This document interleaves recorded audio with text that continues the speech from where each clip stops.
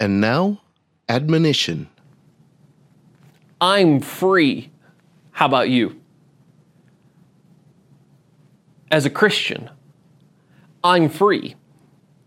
I am not a slave.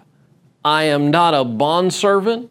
I am not encumbered or responsible to anyone to obey them over God.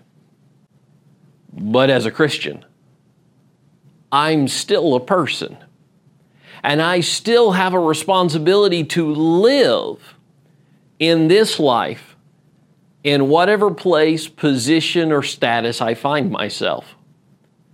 And as a Christian, I have a responsibility to serve those who are over me in a physical sense.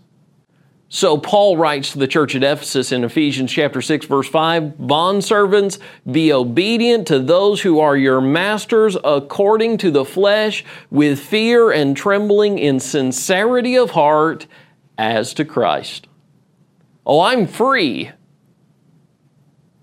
but I'm still responsible to those in this flesh to be obedient to those who are over me, as if I were obeying Christ Himself.